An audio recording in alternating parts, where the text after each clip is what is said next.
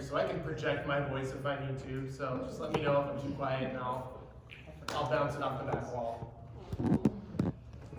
All right, well, I think we'll go ahead and get started. If anyone else comes and joins in, then they can just play catch up.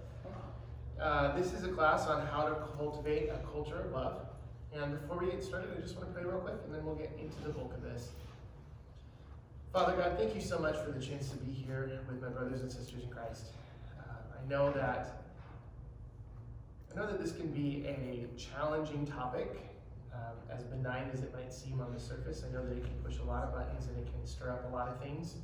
So, Lord, I just pray that your Holy Spirit is here with us today, that it smooths over the rough edges, that it massages our hearts to hear what you want to speak today. And Father, as I always pray, I pray that in the delivery of this, that anything that's too much of Drew and not enough of you will just be burned from our memories, and that all that's left from this time is what you want to deposit in our hearts, our souls, our minds. So Father, we thank you so much for your love, for your mercy, for your grace. We thank you that you taught us how to love by you loving us first. So Father, may that come through today. May we be able to apply this broadly. We thank you. We bless you. In Christ's name, amen. Amen. Amen. Okay, well, I'm going to start by taking this cough drop out of my mouth because it's bugging me. Chew it, swallow it. All right, I will. That's not awkward at all.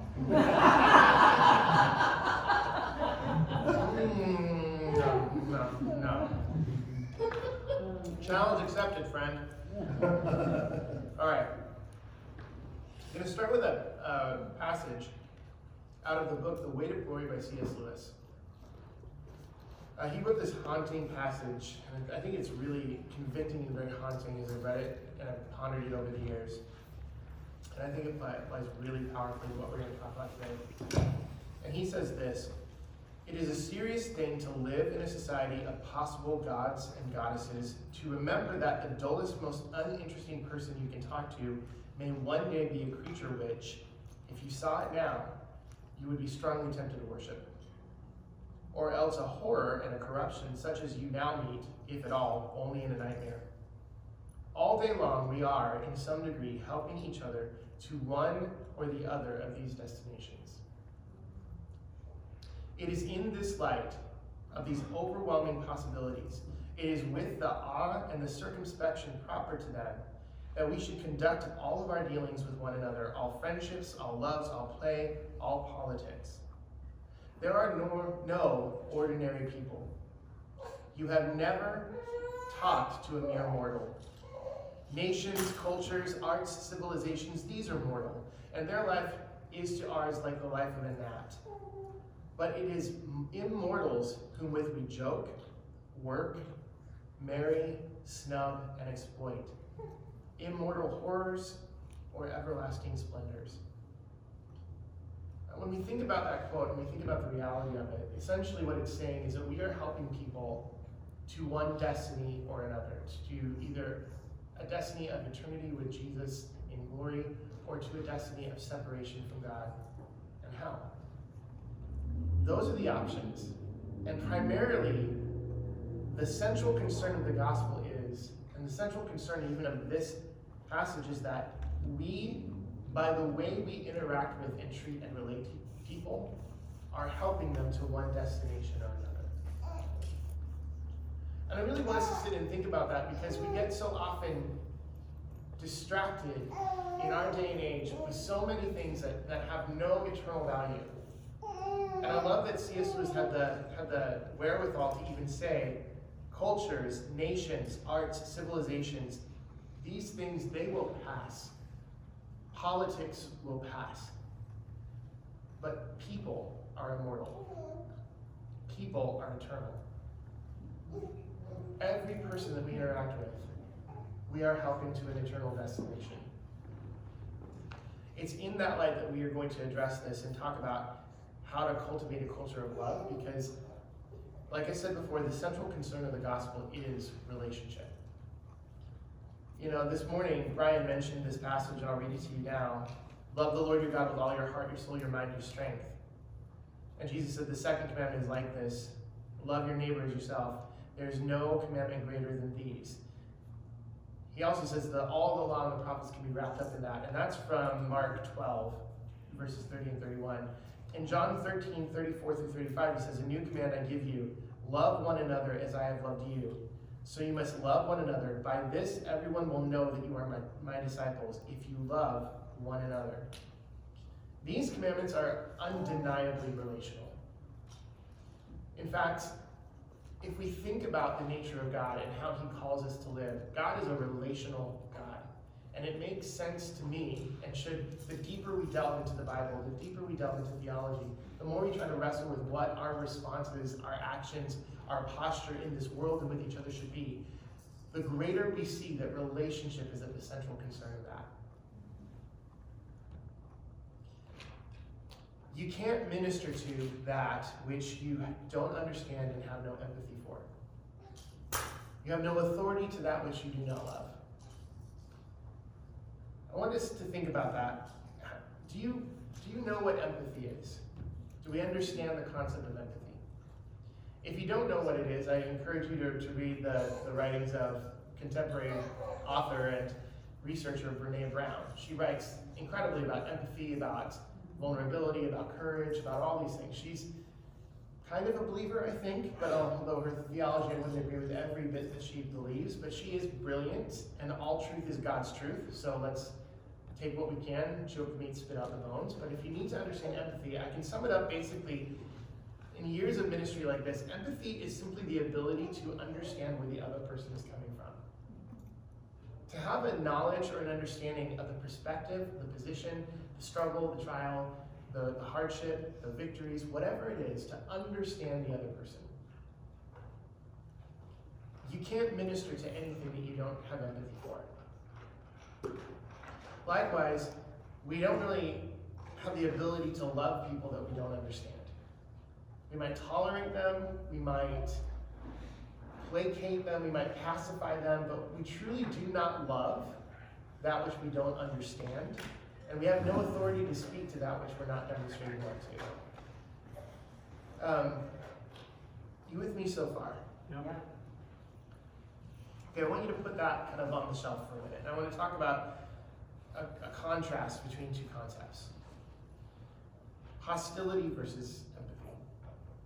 In our culture, we've gotten so far away from responding in empathy to those that we don't agree with or that we struggle with, that truly our culture is getting to this place where our default response, even for a lot of believers, and the only proof you need of this is just spend a day watching Facebook, like just read the comment sections on Facebook on a contentious discussion, and you can see that the default position for most people now is hostility. And hostility is a response that we have that comes out of defensiveness, or it comes out of fear, or it comes out of anger, or it comes out of a place of offense. And it's a very carnal, fleshly reaction.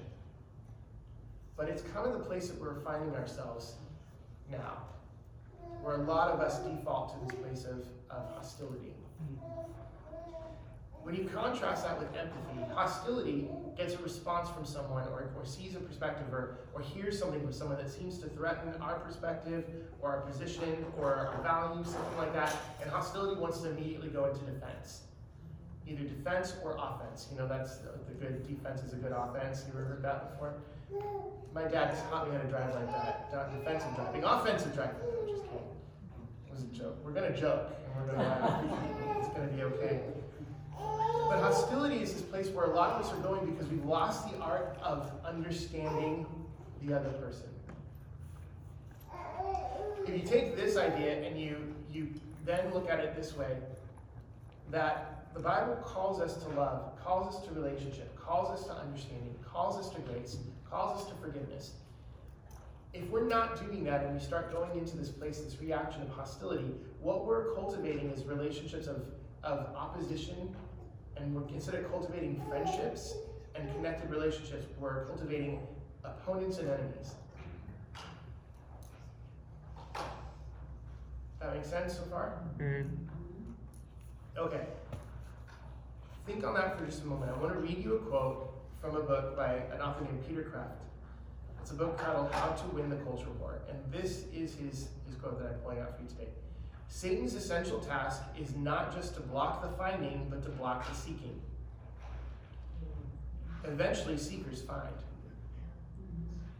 So it is a vastly more efficient expenditure of energy to attack the seeking.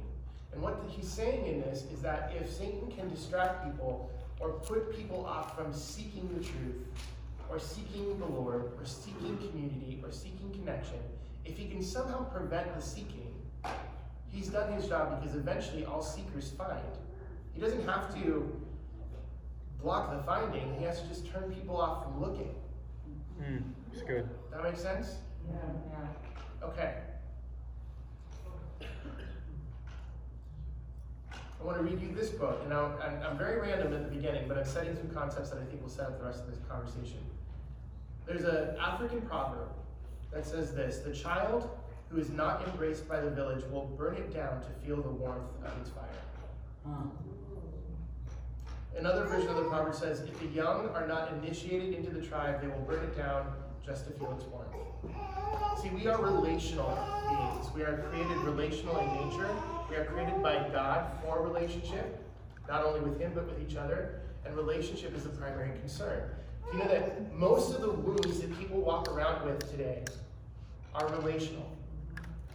We are wounded primarily in the context of relationship, either passively or actively. We experience passive wound by neglect, or by just passive rejection, or by inconsideration, or by a lack of empathy or lack of love. And we experience truly active wounds by abuse, by attack, by any number of things that are intentionally and actively done to separate. And what this creates in our culture, and we see it more now than I think ever before, is we see the reactions of these relational wounds playing out within our culture, pulling the cultural divide. We see it pulling the church apart. We see it in this reality that we now have called cancel culture. Have you guys ever heard of that? Oh yeah.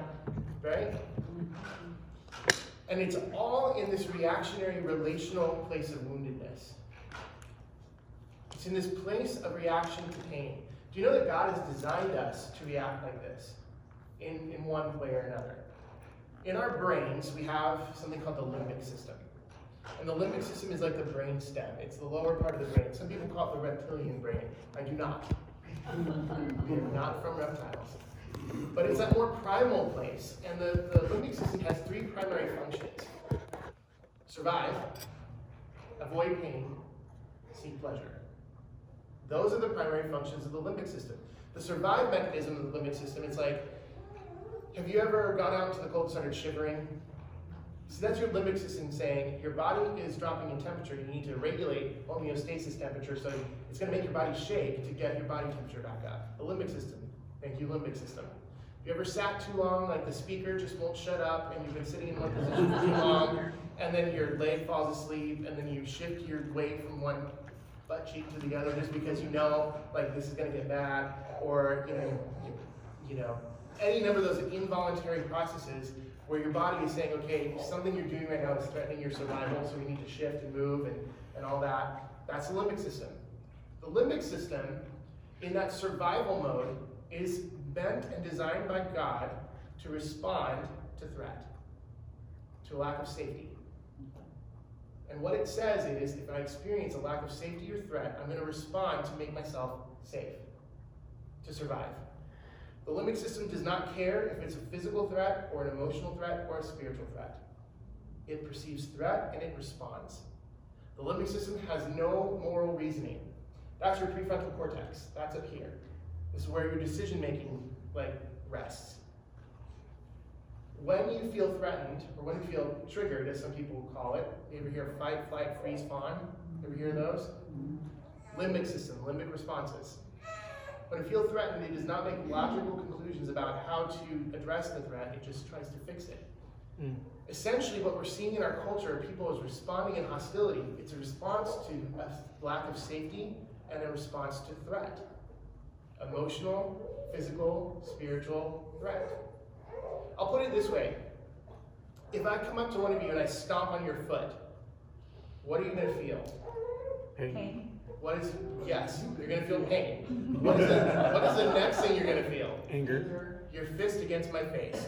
Okay. In a split second sometimes, that pain will barely register before your defensive response is going to, you know? Anyone ever experienced, like you go into a new place or a church for the first time, a new environment. What do? How do you process being in a new environment? Like I know for me, even this morning when I came here, even though I'm a guest speaker and I'm like, hi, I'm here to, I've been invited, But still, for me, I walk into a place and I think, where am I comfortable? Who looks threatening? Who looks like they're going to take my life away from like sheer need? Who is looking friendly? Where do I feel safe? Where do I want to sit where I feel safe? So many of us have an autopilot response to this that's cultivated safety in many different areas of our life. We have patterns and routines that we don't question, and most of them are designed to keep us feeling safe and comfortable because our limbic response is trying to do that. Now, the avoid pain response of the limbic system, again, it doesn't differentiate between physical pain or emotional pain or spiritual pain. It just knows pain. Our limbic system knows the pain of rejection. It knows the pain of feeling judged. It knows the pain of feeling singled out. It knows the pain of feeling inadequate. How many of you have ever been picked last for gym class? Raise your hand. Do you know that feeling that you have when, like, back in grade school, some of you think back then, like, okay, we're going to pick teams, and then the flop sweat begins. Or pick any other thing that, like, a situation that might have put you in a position where you felt like your lack of acceptance might have been exposed, or your weaknesses might have been exposed. What is your initial feeling or response? You want to leave. You want to avoid the pain of exposure. Doesn't matter if it's physical, doesn't matter if it's emotional, doesn't matter if it's spiritual. The limbic system wants to avoid that pain. And the limbic system also wants to then go seek something as a pleasure reward. That's what it does. Now, I'll explain it this way. How many of you like chocolate? Raise your hand. This is, okay, some of you did not raise your hand, so I can't imagine where you live and where you come from. But if you think of something that, like, how many of you like bacon? Oh, yeah. Oh, okay. Oh, yeah. Crispy. Right. No. You did not ever have to convince yourself to have more bacon because your limbic system said, that's good, get more of that. And your limbic system will still say that even if your cardiologist says, lay off the bacon. You're like, no. Limbic system says no. Because it just wants that pleasure. Yeah. The limbic system, again, has no moral reasoning, has no cause and effect, has no consequence reasoning. It just wants what it wants. Okay? So with that said, if our bodies have been designed to respond like this, and our moral reasoning shuts down when we feel threatened, let's just, again, push that into this context of God saying, love each other well. Love each other. Love me first. Love each other well. Love your neighbor as you love yourself. And later on in the scriptures it says, love your enemies. Do good to those who persecute you. Bless those who hate you. If we think about what this commandment is actually trying to establish, it's trying to establish safety. Because when we love people well, when you feel loved by a person, do you feel any threat? Do you feel any triggering into a hostile response? No. When you feel loved, you feel safe. When you feel loved, you feel at peace. When we feel loved and we're not triggered, we have the ability to think. We have the ability to reason. We have the ability to make better choices about what we say, about what we do. We're not often to trigger land and trigger happy in our responses. Instead, we're able to pause, to breathe, to think, to reason, to make better choices. If you think back in your life, the moments where you make really bad choices, I would guarantee you that if you had an ability to stand back as an observer and ask yourself, what was going on in my heart and mind when I made that bad choice? Sometimes we make that bad choice because we feel the threat of rejection. That's what peer pressure is built around. If I don't make this choice, I'll be rejected, so I'm going to make this choice. Well, the pain of rejection is too scary and shuts down our ability to reason right and wrong, and so we make the bad choice. Sometimes we make bad choices because we are starved for love and affection. Proverbs 27:7 says this, to him who is well fed, honey is not desirable, but to him who is starving, the bitter thing will seem to taste sweet. In modern language, I put it this way, bad love is better than no love at all.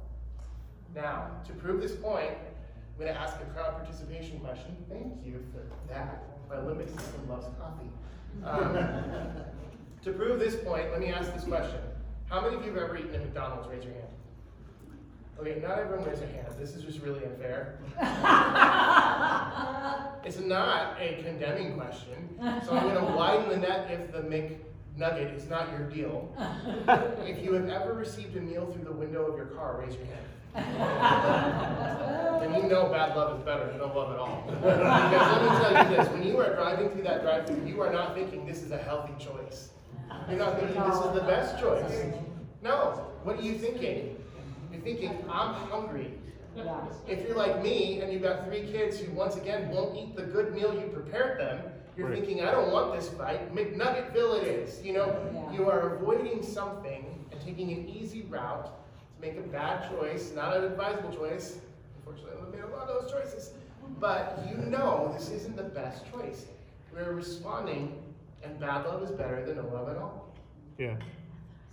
Okay? Now, with all that laid down as kind of the groundwork, the introduction, if you will, to this conversation, let's talk about how we see people. I want to ask you a question. Now, my world of ministry, as I mentioned in the morning at Sunday service, I've spent the last 16 years ministering to people who are walking out of the LGBTQ community. What I didn't say this morning, but you can read all about in my book, is that I came out of that community.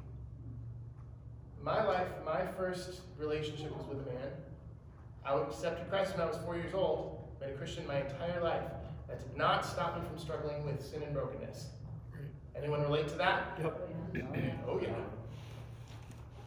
I have a lot of compassion for this community, but I'm going to ask you this. When you look at that community, what is the first thing you see? Fear. Confused. Disobedience. Rejection. Very sick. And brokenness. A lot of sadness. A lot of sadness, a lot of hurt. Running. Running. How do you feel about that community? I hate it. You hate them? Yeah. I appreciate your honesty. Really thank you for that honesty. I'd like a lot more honesty in this room. Because I'm going to be honest with you. I've spent the last several years of my life talking to the church about homosexuality.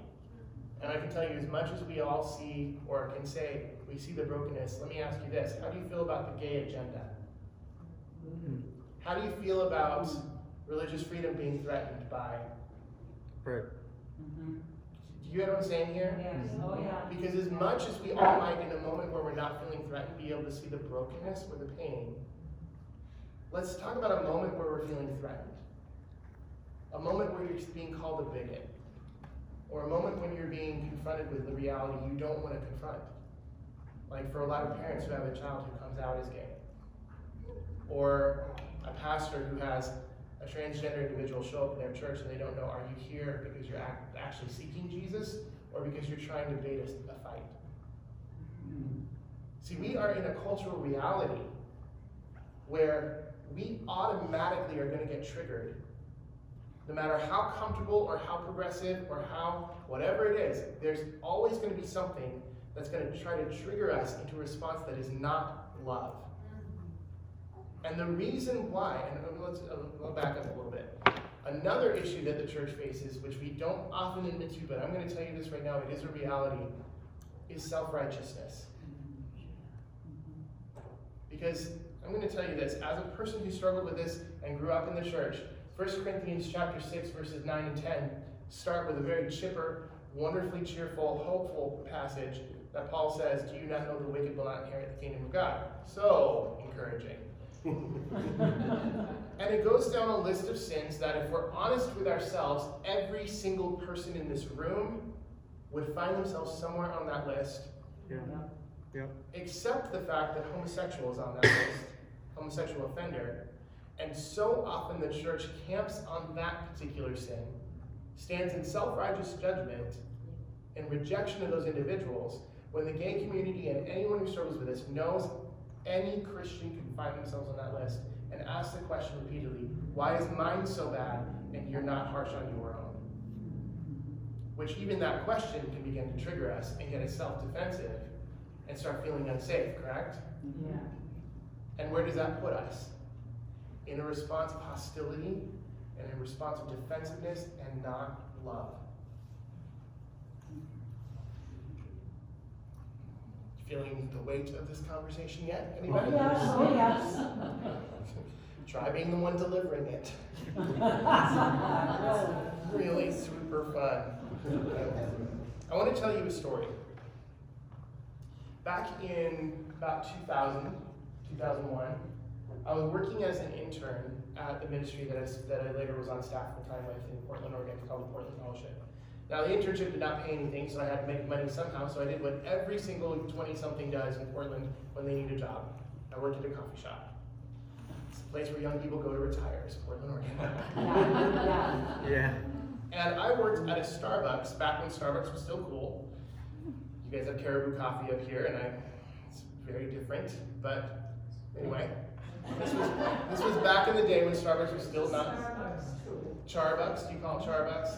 First time I came to Minnesota, I said, is there a Starbucks? And no joke, this was back in 2002.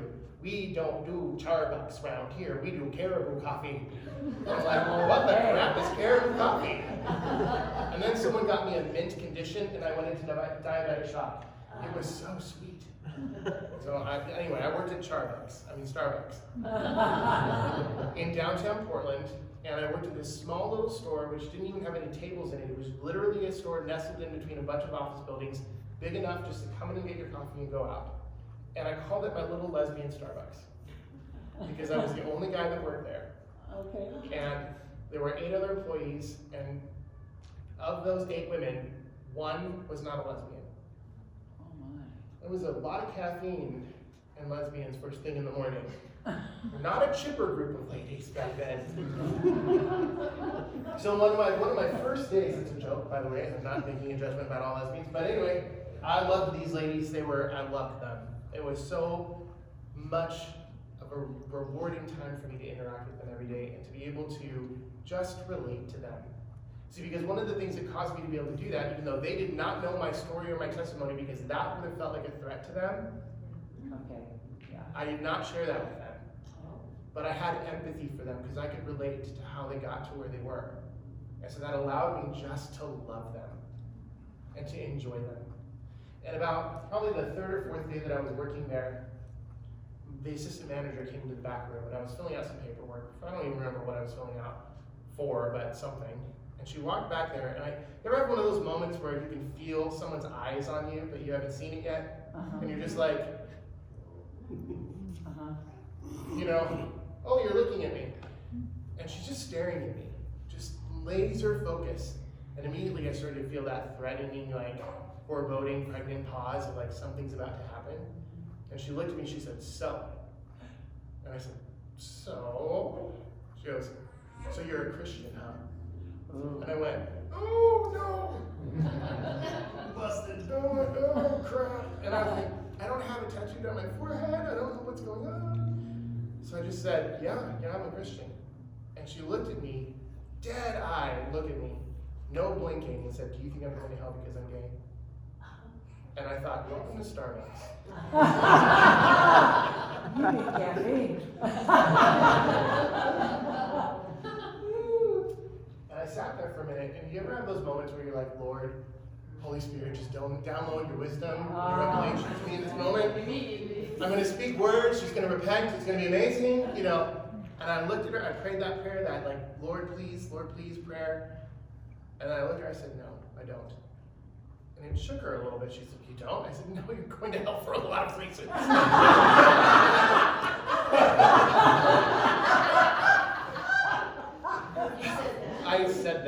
That is what came Did out of my you mouth. really? I kid you not. No. I said, no, you're going to hell for a lot of reasons. And I thought, oh no. Was she relieved or was she angry? She just stared at me with like this, Oh, like eye my. twitchy kind of like, and we played a game of stare chicken, just staring at each other. And I swear it was like 10 minutes. It probably was only like 10 seconds. And she looked at me, she goes, what? And I said, I may have misspoke a little. And she goes, you think? And I said, yes, you're not going to hell for a lot of reasons. She goes, okay. And I said, but you are going to hell. And I thought, shut up! Shut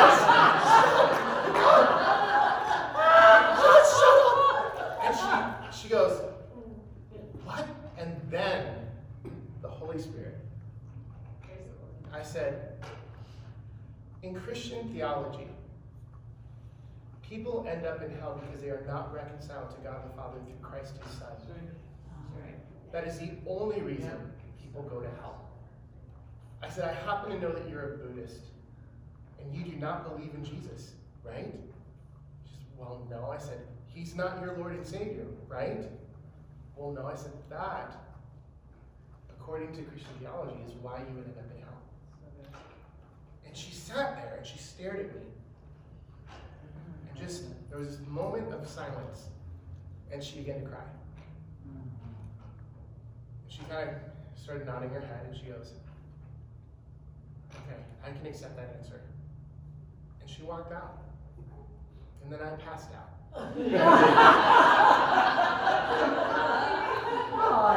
I did not pass out. But do you want to know why she asked that question? Because I'm going to be honest with you, she didn't ask that question because she wanted to know if I believed, as a Christian, if homosexual behavior was sin. She knew that I believed that. Yeah. She didn't even care about Christian theology. But the reality was, why did she think that I would believe that she was going to hell because she was gay? Somebody else said that. Yeah. Everyone else said that to her. Now, here's where empathy comes in. And you can't get to empathy. I mean, you have to get to empathy to understand the person and then to be able to love and minister to them. From her worldview, her sexual orientation is something that is unchangeable, unchosen, will never change, not her fault, not her decision, Right. biologically, genetically predisposed. Right. Yeah. So what she's actually asking me is, do you believe in a God who would send me to hell for something I have no choice in? Do you see that? What kind of God is that? That's her question. That's the question of her heart. Do you, Drew, believe in a God that will send me to hell for something I have no choice in? She doesn't care if Jesus is the Messiah. That's not her issue. She doesn't care if I believe that homosexuality is a sin. That's not her issue. Her issue is, what do I believe about the character of God? And do I believe in a God that will send her to hell with no choice given to her? Do you see that? Do you see the difference? But as Christians, we might get into that position, and without empathy, we're going to respond in a way that is only going to reinforce that sense of injustice. We're not going to see her heart behind the question. We might get defensive, and we can either do one of two things when we get defensive because we can't really think through our choices. We're either going to defend, we're going to flee, or we're going to fight. Or we're going to fly. These are the responses. Do you know what fleeing looks like? I gotta go! Do you know what fawning looks like? Oh, you're fine, you're good, everything's good, God loves you, you're fine. Do you know what fighting looks like? How dare you challenge my beliefs? You're being hostile. Do you see the difference? But when we have understanding to the other person, which we can only gain through relationship and empathy, when we have understanding to the other person's heart, their motivations, their pain, their struggle, then we can speak to the thing that's actually hurting. Then we can actually speak to the wound. We can speak to what's going on. We can understand their perspective. We don't have to agree with their perspective. For the record, I do not believe that sexual orientation is something that is unchangeable. Clearly, I'm standing right here, I've been married now for 17, almost 17 years. I have 3 beautiful daughters. Everything that I once thought impossible has become possible and desirable. It's amazing. God transforms us. Yes, but her perspective in that is what I really need to understand, and understand the implications of what that means for her. I don't have to agree with her perspective. I have to understand it. And I can't relate to her if I don't understand her. And I won't have authority to speak if I not only don't understand her, but also love her. So she left, I passed out, time went on. Several weeks later, because this had then proved to her that I'm not a bigoted jerk, and I'm not someone who believes in a God who just wants to condemn her, but rather a God that gives her a choice in the matter, so she can choose to accept Jesus or reject him. That's her choice. Now the character of God that I believe in is someone that wants to interact with her and give her choice to think through her eternal destination. So I'm now safer. That makes sense? And because I'm safer, several weeks later, she brought up another question. We were making mochas during the morning rush, minding my own business, and out of nowhere she goes, Drew, why do Christians hate gay people? And I said, oh, they don't hate gay people. And she goes, liar. And it didn't feel right coming out of my mouth, because as someone who has experienced homophobia and rejection and hatred in the church, when people didn't know I was struggling with what I was struggling with, when the pastors that I grew up under said that AIDS was God's right judgment against the homosexual community, when, you know, people made snide comments, when they, like, I felt it. And I had seen the protesters at the gay pride parades, like, because our Starbucks was on the parade route. And I had seen the Christians that probably well-meaningly wanting to tell the truth had to held up signs like, it's Adam and Eve, not Adam and Steve, which, by the way, just helps so much. Maybe that's what makes it all, oh, I didn't know, thank you, all better. You know, does not actually help, only feels condemning. And so she said, I've seen them, I've felt rejected, I've been spit on by people with these signs. She's like, I know they hate me. Why do Christians hate me? Now, I can't argue with that experience, can you? And I know a lot of us would probably go there to try to defend or explain the experience. Instead, I just said, you know what, I'm so sorry that's been your experience. I don't know if those people actually believed in Jesus, but I can tell you they weren't acting like it. Right. And I'm so sorry that that was your experience with believers and with people who represent Jesus. So I hope that I'm creating a different experience for each as you are, that's why I'm asking you. Because empathy and love and relationship. And I said, well, if you're really asking why there's tension between Christians and the gay community, I'd be happy to give you my perspective. Okay. She's willing to listen because I'm safe. I said, okay, here's the deal. Let me ask you this, you know, my friend. Have you ever seen the Adulterers Pride Parade? She goes, what? And I said, okay, how about the Glutton Pride Parade? And then I had to decide, well, we're in Portland, and Oktoberfest is coming up, so yes. But I said, maybe not a good analogy, but let me put it to you this way. No other thing that the Bible classifies as a sin do we as a Christian community see another group of people trying to take that thing on as their identity and then saying, celebrate it. And she went, wait, what? And I said, because I believe that the thing that you are doing is a sinful behavior that is separating you from God. But you believe it's part of your identity and want me to celebrate it. How can I celebrate something that I feel and believe is pushing you further away from the God who loves you? That's not an agreement I can make with you. And she went, oh. She goes, but that's who I am. I said, is it though?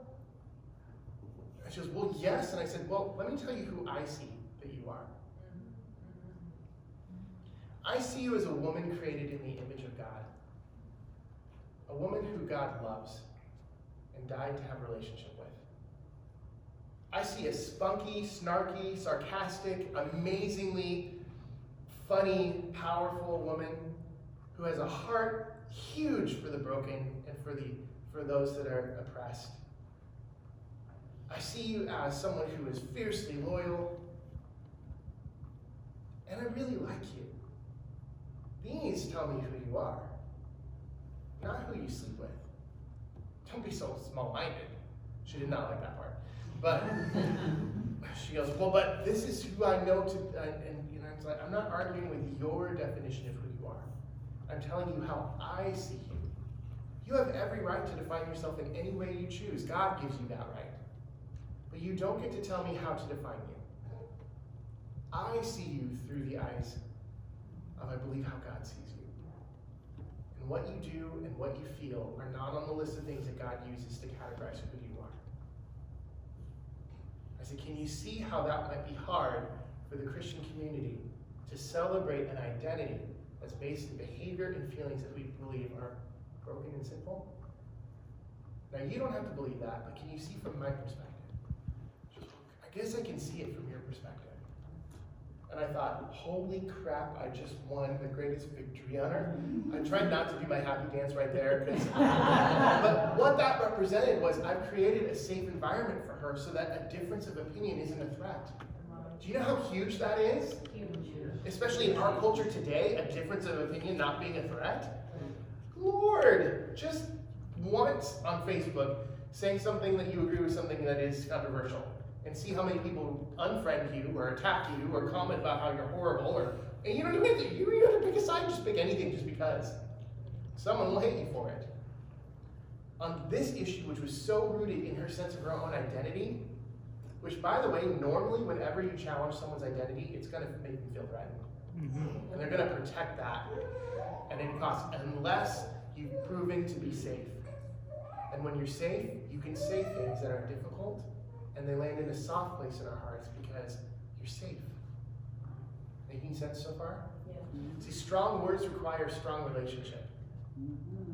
We, as Christians, sometimes try to run off and say the hard thing without developing the strong relationship to sustain the hard word.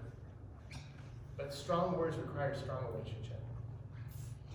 As time went on, a couple of months later, she came up again. We were in the middle of making frappuccinos at this point because it was summer. And by the way, frappuccinos are the bane of every Starbucks worker's existence, so don't order them just as a public service. And she said to me, she goes, Drew, so my girlfriend and I are reading some books, and we're starting to get a little concerned about our future. I'm like, that's right. And I said, what are you talking about? She goes, well, we're reading these books, and it says that we're going to go to hell. And like, I said, well, I've already told you you're going to hell. What's the problem? She's like, ha, ha, ha, funny, Drew. And I'm like, I said, well, what are you talking about? She goes, I mean, we're reading these books, and there's like a rapture coming. I said, what books do you read? She goes, they're called Left Behind. My face is melting. My face is melting. And yeah, I've heard of these. And she goes, and I'm thinking in my head, I'm glad you read the Bible, but I'll work with what I've got. And she goes, so are we going to get left behind? I said, do you remember when we talked about Jesus being the only way to heaven? And she was, yeah. And I said, so what's your question? She goes, well, that's what I thought you'd say. I'm like, And I said, but also don't watch the movies, because it's Kirk Cameron and it's not great. And so she goes, well, my girlfriend and I think we need to start going to church. And I was like, probably a good plan. She goes, but we're going to go to a church that tells us that it's okay to be gay and that Jesus is fine with that. And I said, now you have a problem. And she's like, well, what do you mean? I said, well, the scripture doesn't say that. And if you go to a church that tells you things that the scripture doesn't say, they're lying to you or manipulating it to serve their own purpose. She goes, okay. And I said, if that's the case, how can you trust anything they say? Because if the Bible isn't an authoritative word on everything, how can it be on anything? And she looked at me, she took a deep breath, she goes, well, crap. And then she started to cry. She said, Drew, I don't want to go somewhere where they're going to reject me.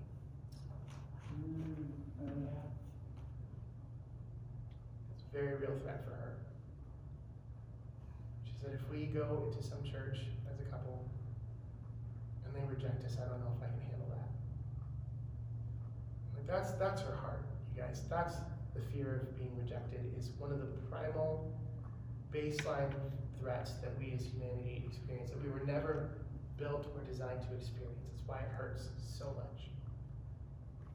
I can't even imagine the pain of Adam and Eve in the garden when God said, get out. We were not designed to experience that rejection. We weren't designed to experience a lack of safety at all. In fact, I would argue theologically that the knowledge of good and evil is not some mystical thing, but rather the consequence we're still dealing with today is that God never meant us to experience rejection or pain or threat or insecurity. And our primal physical response to those things are so unnatural to us because God did not make us to experience that. We have adapted to that reality. Mm-hmm. But she sat there crying. She said, I don't want to go somewhere where they're going to reject me. And I said, girl, you're in Portland, Oregon. You're not the first lesbian to walk into church. She did not appreciate how lighthearted I was with that, but she eventually laughed. And I said, listen, I know a list of churches that will tell you the truth. They also will understand that people come to Jesus as they are. They will not reject you for showing up with your partner. They will tell you the truth and they will love you. Do you want a list of those churches? Yeah, I do. Okay, here's the list. And then a week later, she quit Starbucks and I never saw her again. Oh. I know. I would love to tell you that this resulted in she's repented, that she got married and had kids. I don't know the answer. We are not responsible for the outcomes. We are called to love people. We are called to empathize with people and understand where they're coming from and create a culture that is safe and is loving and is truthful. You see, this is the trick that we struggle with. Love without truth is not loving.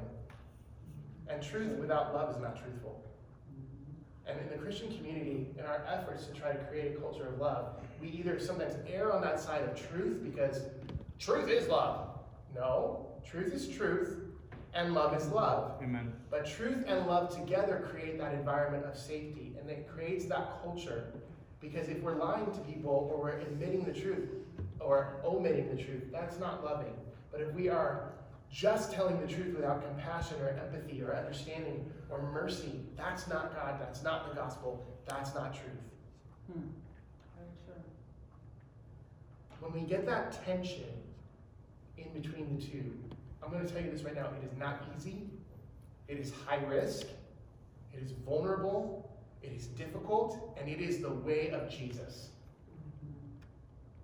Cultivating a culture of love demands that we act like, speak like, engage like, and risk like Jesus did. I'm going to tell you another story. This one is decidedly more painful. But in my years of working in Portland at this ministry, Portland Fellowship, we had a live-in program where we had just this discipleship program, live-in program that was about a year long. And we had about 6 different people that would live in the house that we owned at this ministry at a time. And I ran this program, and it wasn't like, straight camp or any crap like that. It was literally like, we're just people that are trying to follow Jesus, and we all happen to deal with this, and we want to live in community and do this as a community. And in that, there is inherent risks, because you put a bunch of guys together that all struggle with same-sex attraction in a very vulnerable, connected community, people are going to make mistakes. And in this particular instance, there was a young man that was in 2 young men that were in this program, and they were not acting very healthy, and they engaged in a sexual fall together, which was just the risk. And in my course of leading this and trying to work my way through this, it was clear that one person was kind of the perpetrator, and they were the seducer in the situation, and the other guy was just weak and vulnerable, and that's just how it went. And so when it came time to bring this to light in the community and deal with it, they had to confess before the community. It wasn't about shaming them, it was just about being honest, because the Word of God says, confess your sins to one another and you're healed. You can confess to God all we want, we're forgiven. Well, healing comes when we're honest with our community. There was no shame in it, there was just honesty and accountability. And because this one guy was more the perpetrator, he was just acting out of severe brokenness, it became clear that it wasn't safe for him to live in the house at the time because he might do it again. And this kid grew up in a missionary home. This kid had abuse in his background. He had neglect in his background. I know why he made this choice. Because bad love is better than no love at all. To the starving, the bitter thing will seem to taste sweet. I saw and understood and empathized with his bad choice. but he couldn't live in the house. So what do? He was an international kid. He came from Canada. It's international enough. And so I called my wife, and I said, hey, hon, so-and-so made this choice. He can't be in the house, in the PF house right now. I didn't even finish my sentence. She's like, okay, making up the bed. Making up the guest room, bring him over. I said, okay. So I loaded this kid up, and 21-year-old kid.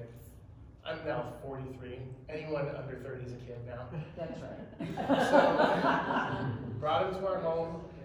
My wife, Suzanne, met him at the door, gave him a big hug, and said, just, okay, why don't you go sit down on the couch? He's in shell shock because he's feeling shame, he's feeling guilt, he's feeling broken, he's feeling all exposed, all these things. It's a very critical moment. He went and sat on the couch. She brought him a fuzzy blanket. We have plenty of them. We like cozy blankets. She said, do you want some warm tea or something? He was kind of like, okay. She brought him a cup of tea. I sit down in my chair, she sits down in hers. We turn on Netflix, turn on a funny show, and just start watching TV. And he's sitting there. We're watching the show, it's 20 minutes in, and he has a full-on come apart. I don't understand what's going on here. Okay, what do you mean? I don't understand what's, you have tea and a blanket, a TV show, what's not to understand? We're hanging out, like, it's cozy time. We're in our comfies, you know, like, cozy family time. And then he starts weeping. And he says, how is this punishment?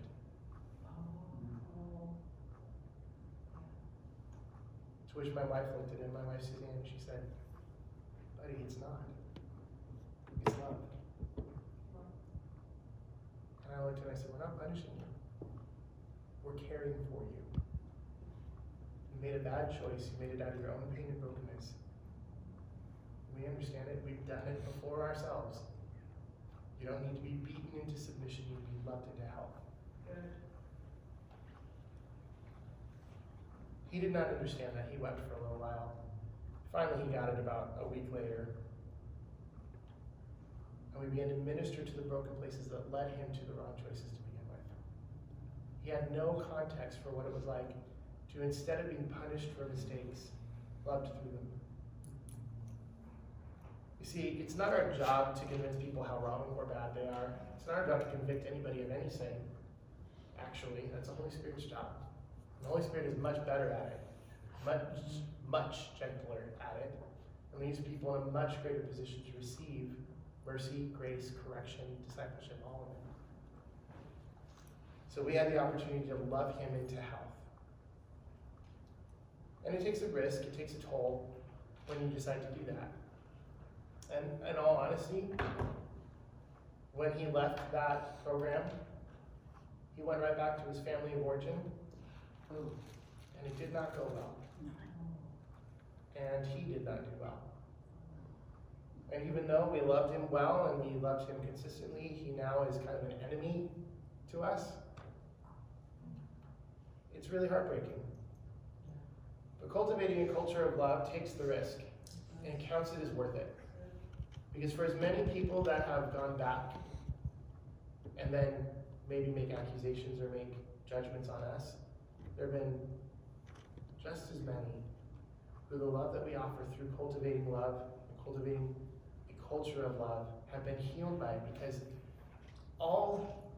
majority of our wounds are relational in nature, and they only heal in relationship. We're healed in relationship, which is why God calls us to love each other.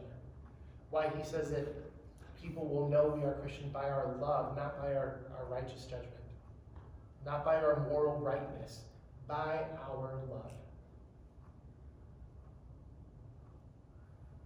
Is this making sense so far? It is.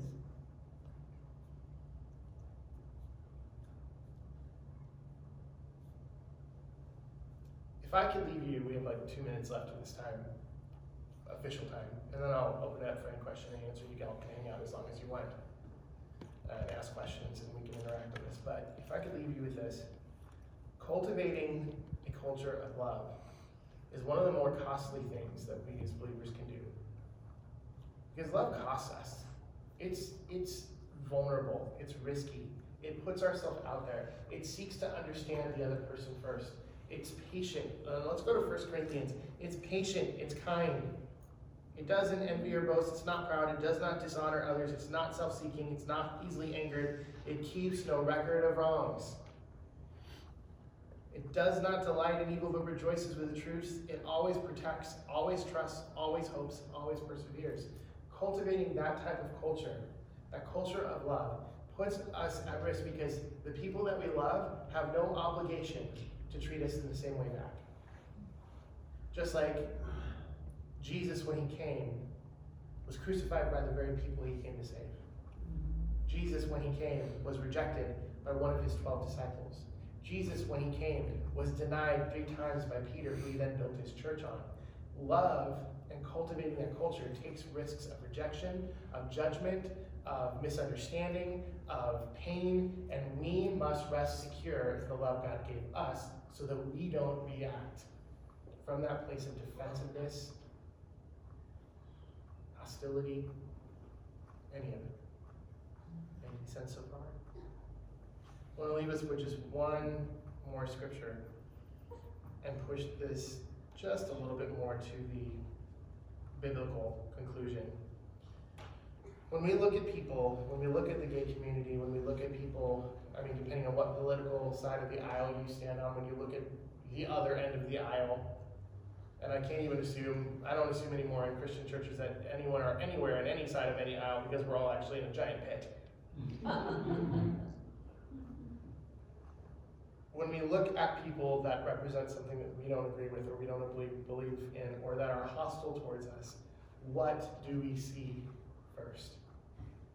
Can I challenge you to pray to have the eyes of Jesus to see people as he sees them? As men and women created in the image of God, whom he died to save, whom he loves, and he is pursuant of to redeem. And although people do act hostilely toward us, and they will, if we view them as an enemy, we're going to view them within that hostility. We're going to be guarded. We're going to focus on the differences. We're going to see them through the lens of their sin. We're going to reinforce that isolation and marginalization. We're just going to create the cultural wars all over again. But if we instead will look at them from this biblical perspective and take this instruction from 2 Timothy, I think it would do us all a little bit of good.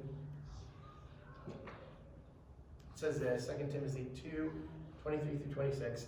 Don't have anything to do with foolish and stupid arguments. Now right there, most of us should quit Facebook. Yeah. Because you know they produce quarrels, and the Lord's servant must not be quarrelsome, but must be kind to everyone, able to teach and not resentful. Opponents must be gently instructed in the hope that God will grant them repentance, leading them to the knowledge of truth, and that they will come to their senses and escape the trap of the devil who has taken them captive to do his will. This one little shift for any hostile person who is just getting at you, can I challenge you to, instead of looking at them as an enemy or an opponent, can I challenge you to look at them as a prisoner of war? Because we pursue a prisoner of war very differently than we do an enemy. You know, we have one enemy. Yeah. One enemy. It doesn't matter how evil you think or how vile or antichrist you think someone is on whatever end of what spectrum. They are taken captive to do the will of the enemy. They are in deception. And it is that we need to act kindly and respectfully and lovingly, hoping to teach so that maybe God will grant them repentance and maybe they'll escape the trap of the enemy because they have been taken captive to do his will. They are prisoners of a holy war. We lay down our lives and we launch rescue efforts for prisoners of war. Right? If we can shift our focus just a little bit, it can make a world of difference. Amen? Amen. All right. Official teaching over. And questions. No. Any questions? Here's your chance. Fire away. First question is a free copy of my book. Well, I have a question. Yay, free copy of the book. There you go. So do you think that your conversation with your manager, whoever she was, your supervisor, would have been different if you had that conversation 3 months ago at a Starbucks? Mm-mm. I think everything would have been the same. I think my level of sophistication might have been a little bit more than it was back then. Okay, I guess my question more is like, on her end of things, I feel like because all of that is so heightened, Yeah. or so much more, or so much louder, or, I mean, and I don't Right. know if it's just social media stuff, or if it really Right. is reality.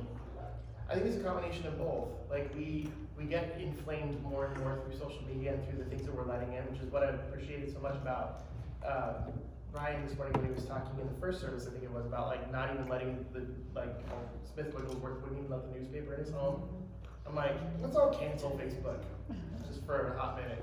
But I think what it would have required is more investment, more earning the right to speak. But the principle stands is that when we want to give strong words to someone, we have to have strong relationship. And back then, if you look at it like, I always love true for the body, true for the soul. Like God created our physical bodies to illustrate the spiritual and relational truths all around us, so we have a tangible example. And one thing that I always picture when I think about like people's responses to me is like histamine levels and allergies. So like back then, maybe the allergy season of the culture wasn't so high.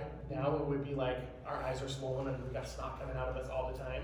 And it would just take more ministry to that histamine level of offense to drop it down to the point where that word might be able to sustain.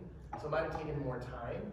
I might have just started, like in this culture now, I might have just started with saying, no, I don't think that you're going to hell because you're gay. But if you'd like to have a conversation about theology and what I believe sends someone to hell, I'd love to have that conversation with you rather than saying, oh, you're going to hell for a lot of reasons, you know. Today it would take a little bit more finesse, but the relational investment was there, and I have these types of relationships now where I know the relational investment that it takes to have these hard conversations. Since you have the book, you're going to read about my identical twin brother, who is gay identified and married to a man and professing faith in Christ at the same time. Can you imagine the conversations we have nowadays and the relational equity that it takes to have very difficult conversations? We put in a lot of relationship in order to have difficult conversations. And even then, it doesn't go very well sometimes, and we have to slather it with grace, and slather it with mercy when he's calling me a Nazi. And I'm like, really? Really? I'm a Nazi? Right. You know me. And, well, maybe not a Nazi, but you're this, and that. Really? Really? Really? You know, we have to wrestle through some of those things. But what it takes for us now is to be unoffendable. I can't be offendable. Like, I have people attacking me all the time. I had a congressman call me, what did he call me?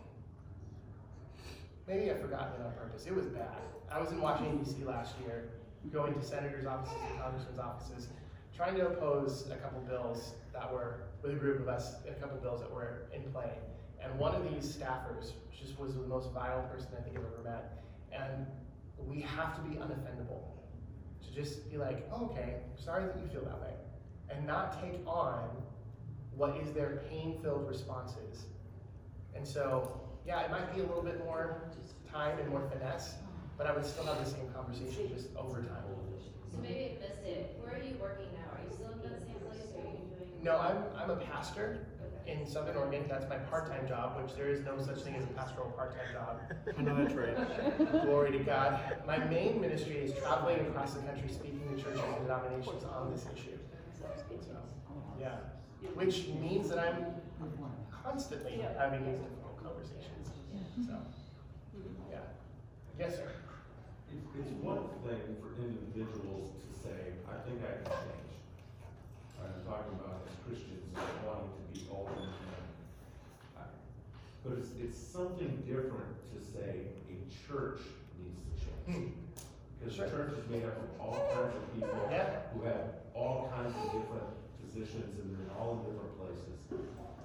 What do you recommend for churches that that realize they're not really where they need to be in this area. Well, I think that, again, like starting these conversations, having the visibility and the openness of these conversations is a starting point.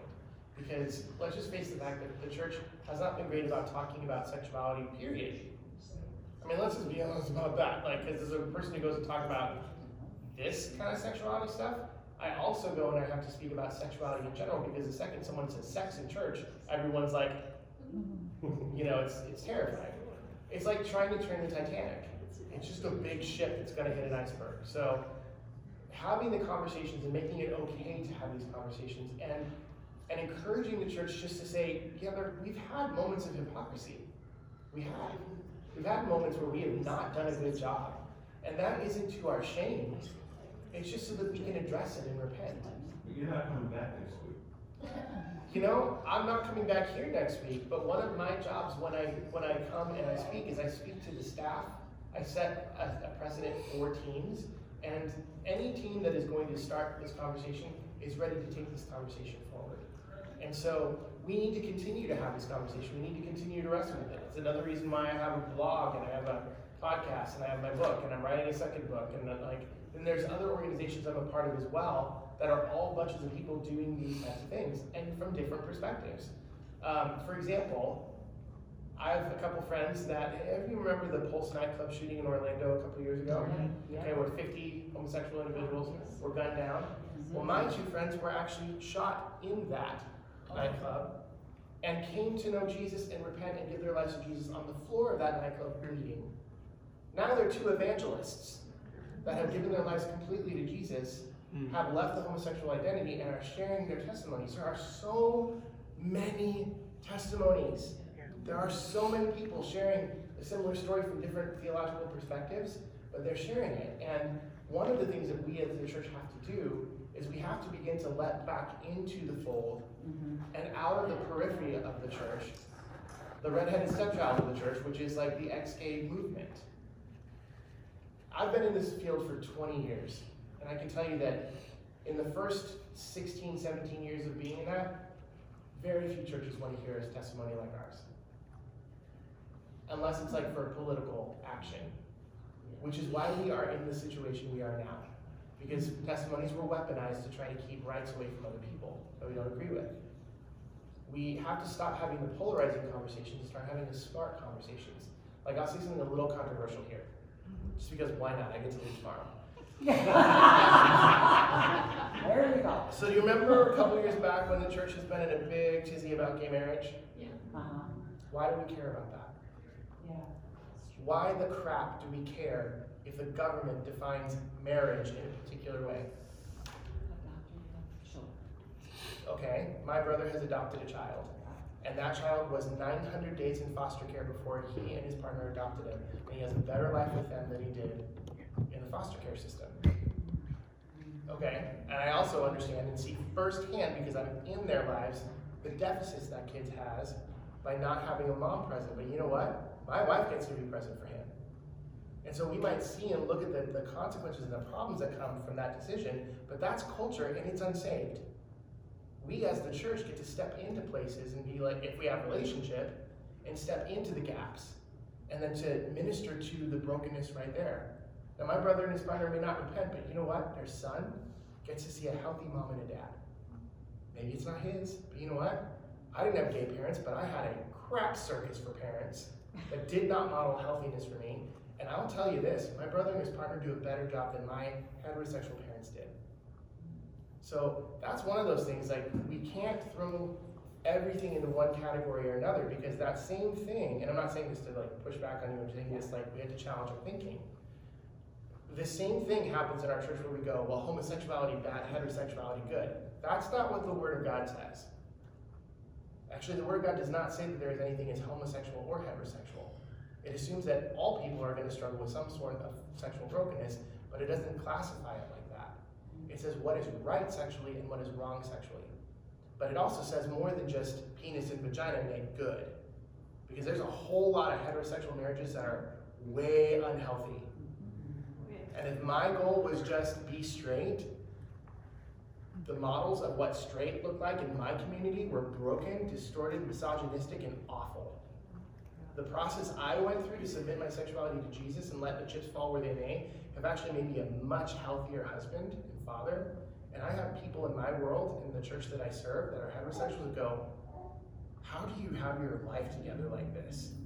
Because heterosexual and homosexual is not the point. Holy is the point. That make sense? Okay, you're like, I'm not convinced, Drew, but I'm hearing you out. I can So- honestly say that. Yeah.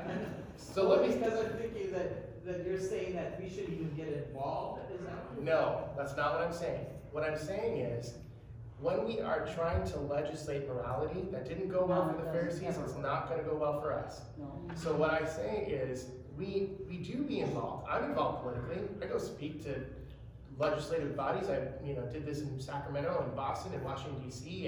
and Salem, Oregon, and Olympia, Washington. I'm involved, but I choose what I get involved with. So I didn't get involved in the let's outlaw gay marriage. I got involved in the let's outlaw discipleship and ministry resources for people who want to lead the homosexual lifestyle. When it comes to religious freedom and choice of therapy or choice of discipleship or outlawing my book that in the state of California, if a law passed that we thought would have made that business fraud, and I could get sued by the state of California for publishing my testimony. I fight that. When it comes to marriage, you know what I fight for? I fight the church to recover what holy matrimony means. I fight for the church to have a theology of sexuality that's more potent than don't. Here's the reality. I speak to denominations, I speak to churches, I speak to Bible colleges and seminaries all the time. Do you know how many hours of training pastors receive on human sexuality and the theology of sexuality in a 6-year degree, a master's degree level? 0. You know how many at a doctoral level? Do you know what is one of the #1 problems pastors are facing in their congregations? Sexual and relational brokenness. And they have no training. Because the conversations we've had in the church are don't, or bad, or dirty. Until you're married, then it's fine. Do you know how many couples I've counseled that were virgins getting married, walked into their wedding night, had sex, and then felt completely guilty? They did nothing wrong. They were experiencing a gift that God gave them for their mutual pleasure, to build intimacy in their relationship, and they felt dirty and defiled. And the reason why is instead of having a theology of what we believe in, we as the church have been telling everyone what we are against. And did you know that pursuit is actually way stronger than resistance? Or they're not even teaching. Or they're not even that you teaching. shouldn't have sex before marriage. Right. They're just like leaving it all out. Right. Speaking from somebody who has Totally. college age, high school children. Oh yeah, because they're afraid to touch it. Because they're afraid, because they're afraid to touch it, they feel unequipped to address it, and they don't know what to say other than don't, because that's all they've been taught. And they see how that has not actually done a good job. And actually, repression is dangerous. Behavioralism and repression, it sets people up to fail. Because they're not dealing with their hearts, and they don't know what to pursue. And so it's like, but the world is telling everyone all the time what to pursue. So what argument's gonna win? That makes sense? So I fight like hell, honestly, for a biblical understanding of what marriage is to the church. Because that's the people I'm called to. That's the people that I want to help recover a vision of this so that we can know what we're fighting for, not just what we're fighting against. And on a civil level, like, they've had civil unions for years. The church made no stink about it. It was all the same legal thing. It was just the language. We got up in a tizzy when it was the language. But then we're also relying on the state. We're getting upset that the state is determining when marriage starts, but we as the church have surrendered our right to determine when it should end. What does Jesus say about divorce? And I'm not criticizing anyone who's divorced. There are reasons for divorce, and God is a redemptive God. But the hypocrisy in the church is that we've had allowed and enabled the state to define for us when marriage ends, completely ignoring Jesus. But then we got upset when they also wanted to define when it starts and who it starts with. The gay community sees that, and they're like, what the crap, man? That's hypocrisy. And when we have hypocrisy, we have no authority. And I'm not saying I agree with gay marriage. Clearly, I don't. I think it's broken. I think it's problematic. I think it's wrong. I also think God gives every person free will. And I don't think America is going to save us. I think Jesus is. That all make sense? I know this is hard. And trust me, I know this is hard. Listen, I love you, and I'm so glad you're here. I'll give you a book if you'd like, but I mean, as a parting gift. But I know, trust me when I say, I'm saying things that a lot of pastors don't say because they have to stay here. I get to leave. I get to stir things up and leave. But I also say this in my own church that I pastor, so they're stuck with me. But they hired me knowing who I was, so it's their fault. But I also believe with all of my heart that we have to dig deeper and understand what it is we're fighting for. I am a true believer in holy matrimony. I'm a true believer in the sacrament of marriage. I believe marriage displays a spiritual reality about our relationship with God, with Jesus as the bridegroom and us as the bride, that is communicating something more powerful than here and now. I also believe that what my brother has is not the same thing. And because it's not the same thing, it can't be. It has no capacity to be the same thing. And therefore, since it's not the same thing, it doesn't threaten mine. Now, when they start trying to use that as a reason to take away my religious freedom, that's when you don't poke the bear and I'm going to go after it. But for me, there's this line. It's a thin line, but it's there. Where I've gone before the Lord for 15 years on this issue of the gay marriage issue, and I've fought to understand what am I fighting for, not just what am I fighting against. That leads me to be here, and I'm telling you this, I'm not saying go and do like me, that's between you and the Lord. If the Lord has called you to fight against gay marriage, by all means, but just do it understanding what that's going to do in your ability to relate to that community. For me, that's not a hill I want to die on, because fighting whether or not my brother's marriage is legitimate is creating an obstacle for me that I don't want in my relationship with him. And it's only the Lord that will convict him that his marriage is wrong anyway. Not my words, not my wisdom. And so I would rather invest in the things that I think are what God calls me to, not try to push against something that he believes. That makes sense? Yeah, I don't have a problem with that. But I will shoot anybody I ever find abusing a kid. Oh, heck yes, girl. Okay, I will hold them at gunpoint with you. It's not, I don't care. No, I'm all eye for an eye on that one. So I'm reluctant on that issue. Yeah. Did you go to your brother's wedding? Yes, I did. Why or why not? Yes, I did. There's a whole chapter in the book. You should buy it. But I will sum it up like this. I will give a spoiler on that. I did go to his wedding. It was a very long and difficult process for me. But what I get into in the book and all the details of that is something that we struggle with in the Christian church, which we have to fight to understand, is the difference between acceptance and approval. There is a difference between acceptance and approval. Acceptance is one of the stages of grief, the final fifth stage of grief, where you just come to be like, it is what it is. Acceptance also says to another individual, I love you, and I accept who you are, what you believe about yourself.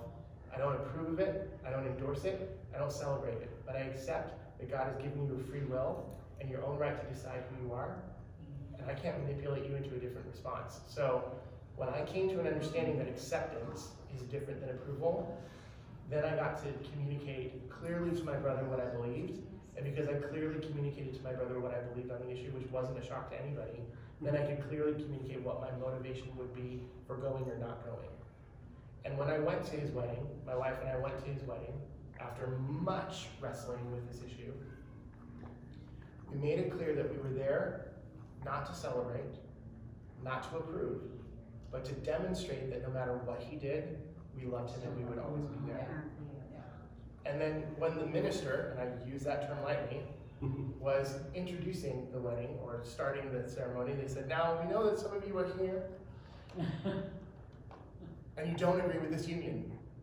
And we were sitting over here. Scowling look over in this section. We're like, yes, it's us. In the sackcloth and ashes. No, just kidding. And then she said, but you've chosen to be here because you love Matt and Will. And for that, we thank you. And here's one more thing on that. I have permission from my brother to talk about all of this. I actually asked his permission before, and I would not have shared any of this publicly.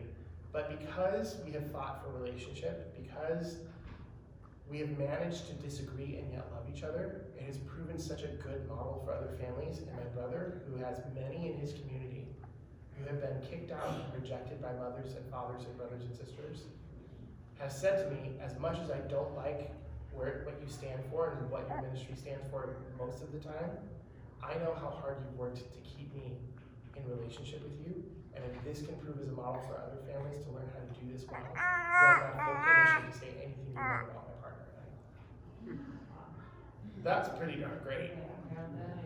So read all about it in the chapter called White Folding Chairs or something like that. I can't remember my own chapter. It's really good. And so, yeah, look it up. It's like chapter 8 or something. Or look at the table of contents. Sitting in white folding. And then common love story? No, that's my wife and I. Changed? No, that's me. Happy with room for room, the wedding. The wedding. Okay, the wedding. That's so unoriginal. My editor changed it. Yeah, the wedding. But this was a good one. Coffee with room for cream and a dash of apologetics. That was the story I just told you, and there's more detail in there. Yeah. So I'm a funny author. You'll enjoy it.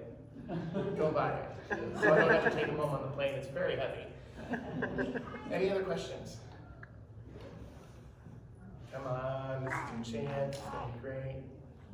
Yes, ma'am. What kind of situation did you guys have that led both of you to go in that direction? Oh, how much time do you Oh, have? Oh, sorry. Baby Jesus, it was so bad. Well, I'll sum it up like this. I'll sum it up like this. First off, there is no 1 + 1 = homosexual. No, There's There's no what? 1 + 1 = homosexual. right. Often what will happen is when someone like me shares my testimony, then people will be like, oh, that's why. And then they'll weaponize it from people. But really what I was talking to you about is relational wounds need relational healing. And we experience an incredible amount of relational wounds. My mom and dad's marriage was a train wreck from the get-go. How many of you know 2 broken people do not make a whole marriage? So their marriage dissolved when I was about in 3rd grade, and my mom, I'll share this. Is this recording still? Whose phone is this recording? I'm not sure. Power off. I do this because I never want to dishonor my parents. And when it's published or out there, unfortunately sometimes it can get there. So this is no longer powering. So I'll share some details. My mom was